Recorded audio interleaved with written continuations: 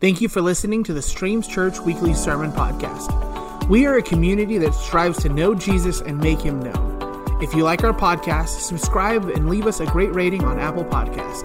Thank you, and we hope you enjoy. Good morning, everybody. I've been looking forward to today because we're, as a church, coming down from a fast. And Sherry and I did not just, total disclaimer, we didn't do a total fast, we did a partial fast, but I'm still happy about today. And if that doesn't sound very spiritual to you, then, I can't do anything about it. So. We are in the book of Philippians, so if you either want to follow in your Bible or phone, chapter 1, or on the screen, of course. I was given the assignment of the last part of this chapter from verse 12 on. There's a lot of verses there. And I looked through that, and the common theme that I saw running throughout those last verses of Philippians is hardship. And so that's going to be our topic today. And specifically, it's how to endure hardship. Hardship is a part of life. It's something that God allows. It's something that we just can't avoid it because we're humans. And every one of us experiences it. And God's purpose through it is not just that we endure. That's the title of the message, how we endure or how to endure hardship. But it's also to let him grow us through it. So there's purposes and things that God is doing in all of it. But let me start off with, in my own life, God has just been so good to Sherry and I. And as I look back and I think of the song, The Goodness of God, and you know the song I'm talking about, he has just been so good. All of my life, you've been faithful. I can look back on that. And we have never, she and I have never experienced a great heartache, okay? I know that many of you have, but hasn't been us. We've just been blessed. And so within that kind of context, I want to share just a couple of things that, as I thought about it in my own life, hardship. And again, everybody experiences hardship, so none of us are immune to this. So one area that I thought of immediately was financial, and this goes back to early in our marriage. We were rather poor, and when I say that, I don't want to overdo it. We weren't homeless, and we had enough food to eat and all that, but I would consider us on the poor side. Now, when I say we were poor, you might say, how poor were you, right? We were so poor that we did can walks. Now, if you don't know what a can walk is, and all of my kids know exactly what a can walk is, that's where you get some big trash bags together and you walk along the side of the road and you collect aluminum cans, and you can get about a penny for each of those cans. And so we would do that and get a bunch of them together and take them and redeem them. We'd get maybe $10, $12 for that, and then we would take that to a grocery store and get some extra groceries. It sounds kind of pitiful now that I think about that. And you could get more for that much money in those days, like 10 times more than what you can get today. But the other area, and this one has been a little bit more serious, is health hardship in my wife. I've been blessed. My health has been good, but hers just hasn't been. And I got permission from her to share some of the details of what she went through. At age 49, she had a heart attack, just hit us all out of the blue. And, she went in for what we thought was just a routine angioplasty. And all of a sudden, she's having surgery, open heart surgery, triple bypass at age 49. So it was a big deal. Hit us all hard. And, I guess these things are routine, but for us it wasn't. That was a big deal. And I'm contemplating, well, what if? All the what ifs in that. And this is the thing. She has heart disease, and it's kind of an ongoing thing. It's angina, or some people call it angina. I really don't know what is the correct pronunciation of that. But it's an ongoing condition where every now and then she has chest pain. And so every now and then that will get so severe that we've got to go to the hospital. We can't take the chance. And so she keeps track of all these things, and we've gone to the hospital. That would be the ER. We count 15 times, and that would be over the last 20 years. Okay. There were some times where it turned out to be just angina, nothing else, but we counted 11 times where they actually did a procedure on her. And that would, by a procedure, it's an angioplasty. It's this catheterization process where they feed a little scope up through your arterial system. And if you need something done work-wise, they can put stents and balloons in it. So most of those times they found nothing, but 3 times in her chest they put new stents in. And one time it was the leg, and leg problems are also related here. So they put a balloon in her leg. But when we talk about facing hardship in our life, I know many of you can top that. I know without a doubt. There are those of you right here who have experienced tragedy and extreme heartache that is beyond anything that Sherry and I have experienced. When we experience hardship, when we're going through it, and all of us do it, there's a perspective that we can have that allows God to work, that gives us hope, that allows God to do what he wants to do through it. In chapter 1 of Philippians, Paul models this kind of perspective on hardship and really shows us through his circumstances and through the circumstances of the Philippian church that he's writing to, how to do this, how to experience it, how God wants to work through it. And by anybody's measure, Paul experienced some real serious hardship. He's imprisoned falsely. He is on trial for his life, and as he writes the book of Philippians, he doesn't know which way the outcome is going to go. I cannot imagine being in that kind of situation. So he teaches us through his own experience how to face hardship and what God is wanting to do through it. So if you would follow with me, or we go to the screen, we're just going to look at some scripture this morning. I want to just think I'm going to break this down a bit verse by verse. We're going to look at verses 12 through 18 first of all. He says, verse 12, I want you to know, brothers, that what has happened to me has really served to advance the gospel. I want to just stop for a moment there. What has happened to me while he's in prison in Rome. If you read the book of Acts, which is the early history of the church, it brings us to his last journey to Rome. And as he ends his time, or at the end of chapter 28 of Acts, Paul's in prison. It's about a 2-year period there. And it is during that time that he wrote some of the epistles or letters that we have in our New Testament.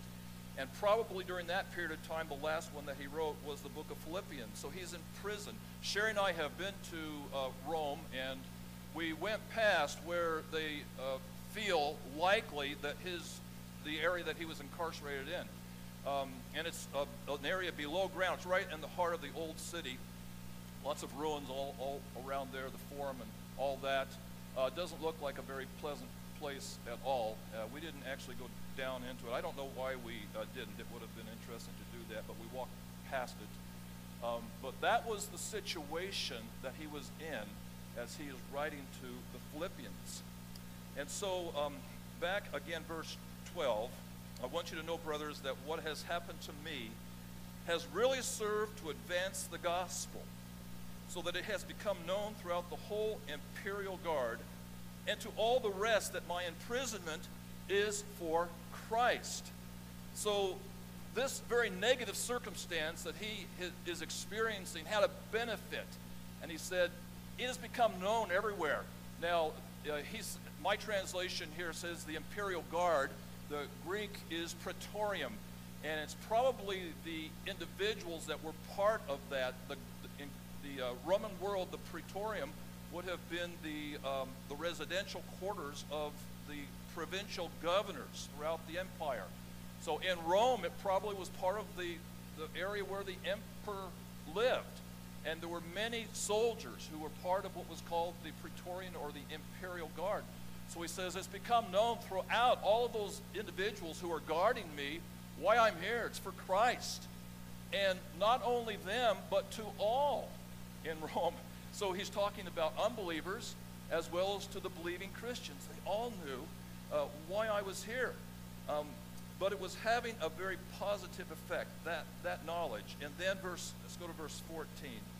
And most of the brothers, having become confident in the Lord by my imprisonment, are much more bold to speak the word without fear.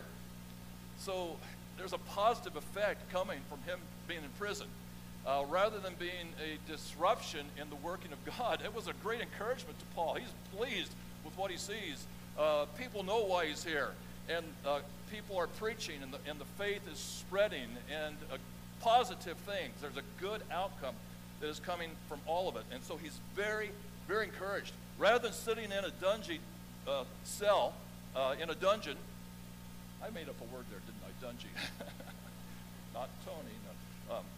But rather than being discouraged, he's very encouraged by what he sees and realizes is happening.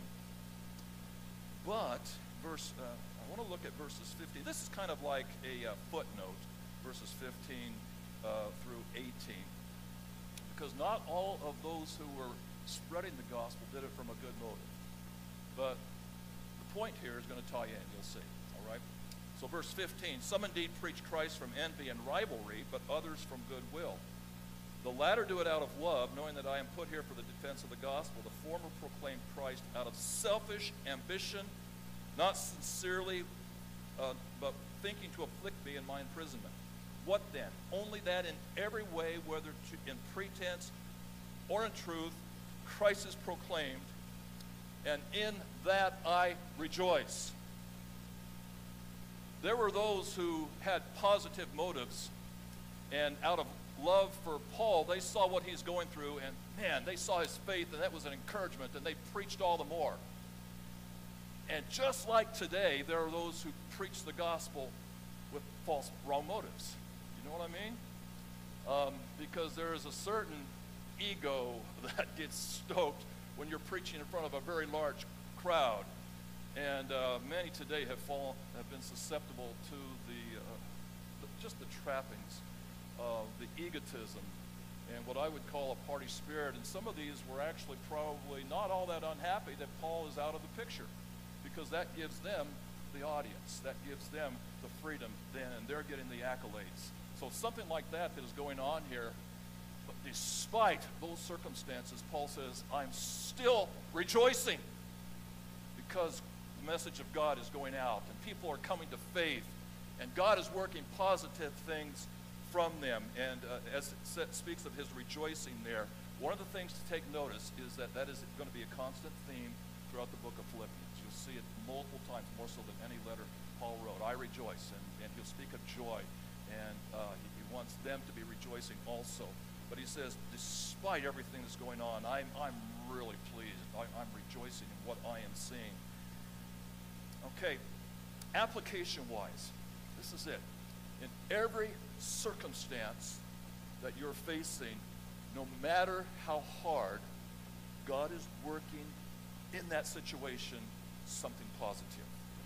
Now that's the principle of Romans 8:28, which says, and we know that in all, to those who love God, all things work together for good.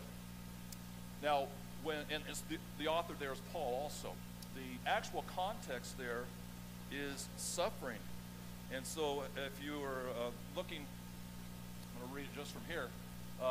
Go back to verse 18. For I consider that the sufferings of this present time are not worth comparing with the glory that is to be revealed in us. That's the context. It wasn't just minor stuff, but people at Rome are experiencing suffering. And so it's in that context he said, for those who love God, all these things work together. Some translations say God works all things together for good. And that's true as well. So that's a principle that is always at work. And I think that Paul would say to us, when you're in a hard situation, or you're in a hardship, no matter what it is, look for the good that God is doing. My college professor named George Wood told a story about his grandparents who were missionaries to China. in the 1920s and 1930s up into the 1940s. And they were in a rural area of China, and they had a very, very small church, and during that period of time, they just didn't seem to be able to get anything going. The results were so meager and so minimum until the 1940s, the communists came in and took over, and all Christian missionaries were expelled. And as far as they knew, that was the end of everything that they had worked for, and they returned to America that way. So it was in the 1970s that my professor, George Wood, had opportunity to go back to China. And he was able to hunt up that rural area where his grandfather had preached so many years ago. And what he found was an underground group of Christians that was not just getting by, but they were thriving. And that's one of the results that has happened in China, is that, and by underground, it's not out in the open. There are official churches, but they have to register with the government. And in registering with the government, there's a great deal of control. So the large movement of Christianity has been in churches, and they don't have official buildings, they don't have signs, they don't publish, they just meet in homes. And there was a thriving Christian community. He sought out some of the older members, and there were some members that remembered his grandfather.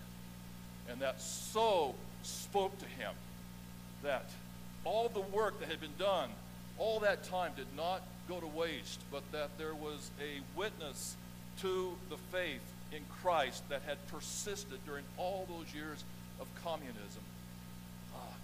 God does not let our hardships go to waste. He works through them and works good in them. So the first, we're saying how to endure hardship. The first thing in how to endure hardship is see the benefit that God is bringing. Okay? To remember that. See what God, look for it, expect it. Look for what God is doing that's going to be good in the situation that you are facing. Let's go on to that next section, verse 19. And I'm going to begin with the end of verse 18 because, again, he's been talking about in verse 18, I rejoice. And then he says at the very last part of verse 18, yes, and I will rejoice. You see how constant that theme is? He's not down. He's in prison, but he's not down.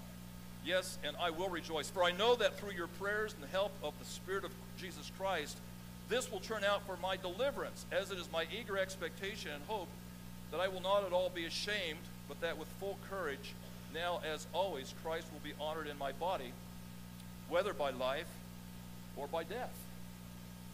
Paul has a joyful confidence in the midst of very hard circumstances, and we see that his confidence is in two things. One is the prayers of the Christians, but the other is in divine help, the Spirit of Christ.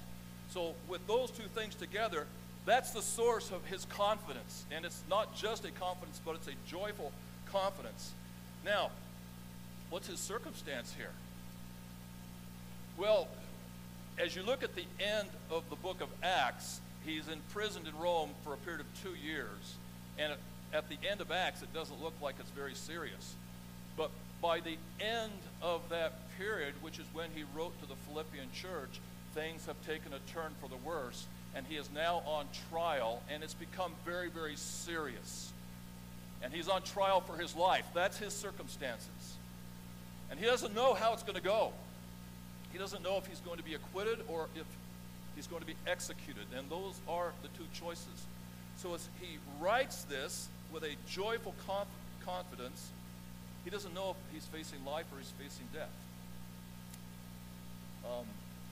That's a hardship. I can't imagine facing a situation like that. Let's go to verse 21. For to me, to live is Christ, and to die is gain. If I am to live in the flesh, that means faithful labor for me. You see, whichever way it goes, he's confident. His confidence doesn't shift depending upon the circumstances and the outcome. Whichever way it goes, the outcome's positive. If he is acquitted, he says, it's gain. For me to live is Christ. So that could mean a couple of things. I think it means both. One is in his own personal life, there's a unity with Christ, and he lives his life in Christ, like it says in Galatians 2:20, I'm crucified with Christ, and it's not me, that Christ lives in me. That's part of it, but then there's also Christ is going to be glorified in his body. He says fruitful labor. He's going to be able to proclaim Christ and represent Christ and speak Christ to others. And so for me to live is Christ, but to die is gain. It's better. He's going to be with Christ. And so that's his perspective here. Either way, it's good. Last part of verse 22. But to mighty, okay, verse, and I'm reading from a hard text here. Yet which I shall choose, I cannot tell. What his preference is actually a dilemma for him. He's not sure which way he really prefers it here. Isn't that amazing? Which I shall choose, I cannot tell. I'm hard-pressed between the two. My desire is to depart. That's an interesting statement. My desire is to depart and be with Christ, but that's far better. But to remain in the flesh is more necessary on your account. His personal desire, if he dies, if it's execution, he'll be with Christ. That's the next step, and he's just fine with that. But for the Philippians, the best thing is for him to remain with them because they have a close relationship, and he can continue to be with them and encourage them and strengthen them, as well as have fruitful ministry in many for Christ in many other ways. And so he said, either way, he's good. But verse 25, convinced of this, I know that I will remain and continue with you all for your progress and joy in the faith, so that in me you may have ample cause to glory in Christ Jesus because of my coming to you again. Did you notice the end of verse 25 there? He says, I know that I will remain and continue with all for your progress and joy. So many references to joy throughout this book. But because of his sense and realization that there is benefit to the Philippian believers if he continues to live, he says, that's what I think is going to happen. And he's anticipating being reunited with them. Just as a footnote here, we believe that that's probably what did happen. We believe that at the end of that 2-year imprisonment that he was acquitted. It doesn't say that in the Bible, but he's got some letters that he wrote. We call them the pastoral epistles. That would be 1st and 2nd Timothy and Titus, that have many historical details in them that just can't be fit into the story in Acts. And so it's very likely that he was released. That is what scholars feel happened, that he was released and for a period of time. And then those details from those pastoral epistles fit into place.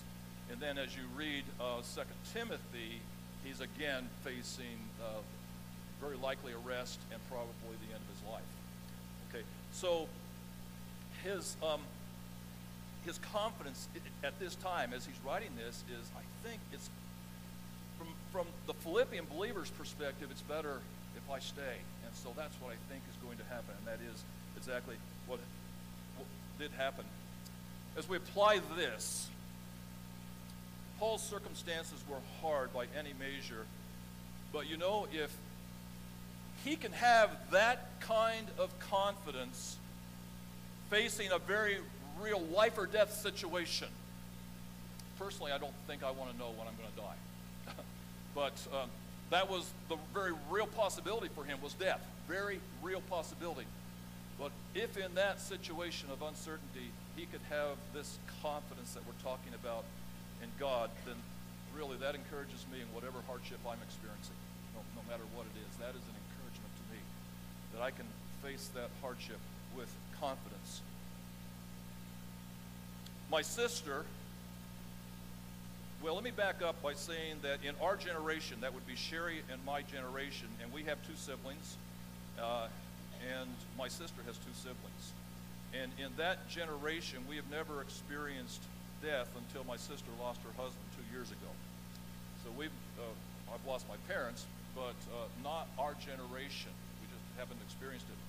And I'm so thankful for that. But my sister faced the situation of a spouse that had pancreatic cancer, and he just over a 4-year period, struggled with that. Treatments, God allowed him to continue to work. It was 2 years ago that she called and said he's really not doing well. And, we've been praying the whole time. But in that conversation, what stood out to me was there was just this quiet confidence in God. We don't know what's going to happen. We don't know what the outcome is going to be, but it's in God's hands. And no matter what, God's in control. And I'm going to be okay. So I got that sense, that real strong sense from her in that conversation. And then it was within 2 weeks after that that he passed away. I want to read a few portions of a letter that I received from her recently. She says, to those of you who do not know, Lynn, that's my brother-in-law's name. Lynn passed away April 17th, 2021, after a difficult but determined 4.5-year battle with pancreatic cancer.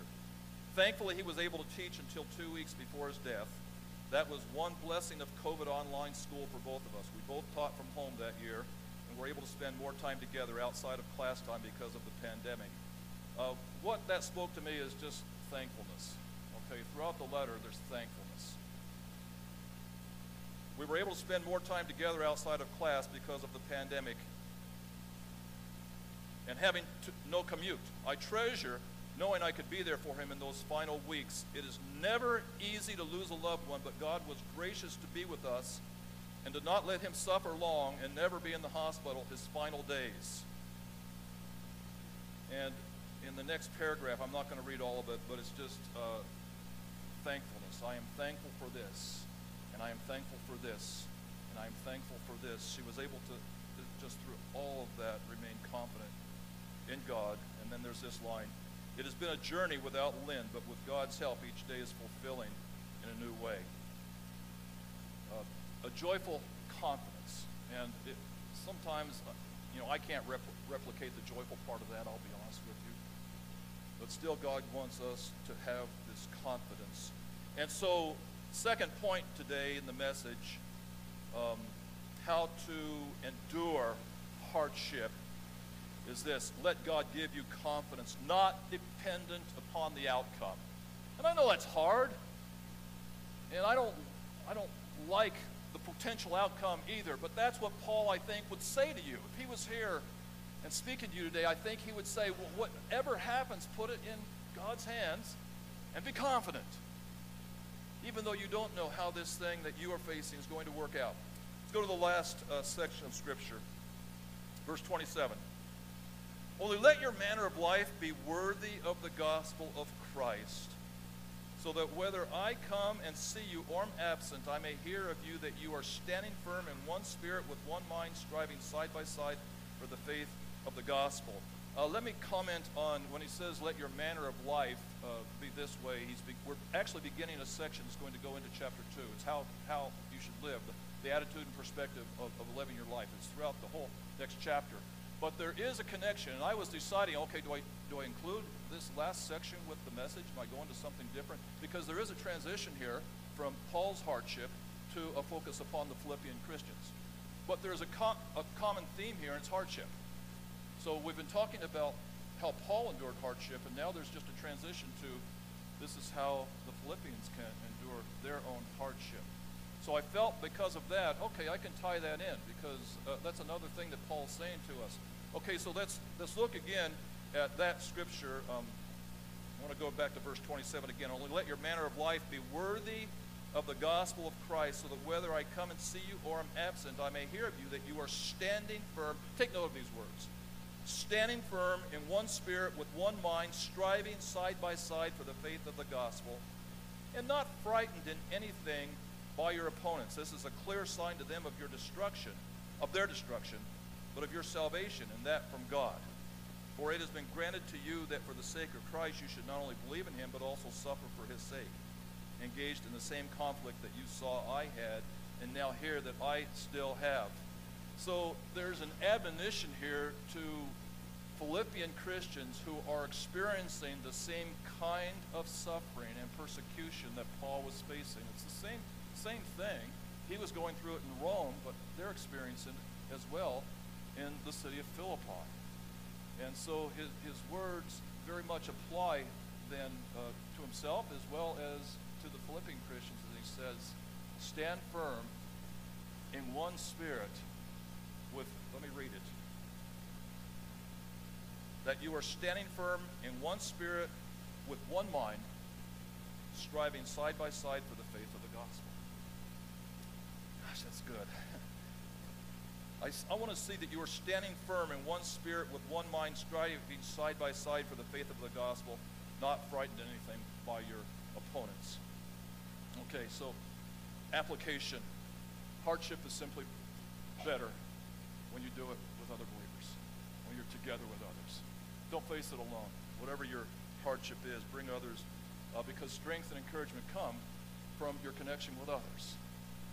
Facing it alone, yeah, God's still with you, but he intended the help that comes from others around you. So when you are facing struggle, it's time to connect with others.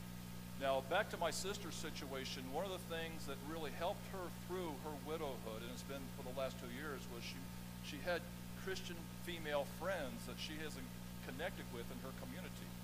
And that has been a huge source of help to her. And from all appearances, it seems like she is really doing well. And what a struggle that she had, but God's brought her through that. But it very much has been with the help of others around her. So if you're facing hardship, just don't face it alone. It's a time to intentionally connect with others. So whatever hardship you are facing today, just want to admonish you, bring God into that situation that you're facing. Going back over the three things that we've talked about, Paul's admonitions on principles on how to endure hardship. The first is see the benefit that God is bringing through it. Secondly, that God give you a confidence despite the outcome. Confident in him no matter what the outcome is. And thirdly, stand firm in unity, in one spirit, in one faith with other believers. God really has a way for you to get through this. I'm going to pray. I want to invite the worship team to come back to the stage. Lord, I pray for those who are just struggling even today with hard issues. And you know every situation.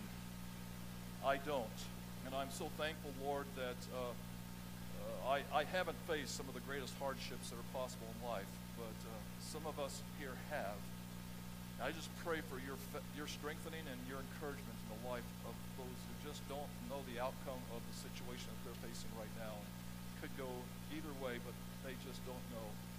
I just pray that you would build faith and hope, Lord. I pray for hope to fill that life right now. Give them a confidence in you that is supernatural, does not come from anything within, but it comes from you. I pray for that confidence and that encouragement to fill their lives. And let us look to that example that Paul gave in his very, very difficult situation, where he just looked to you and you brought him the confidence and you worked positive through it. So I just want to thank you, Lord, for giving us this word and the encouragement that it is to us today.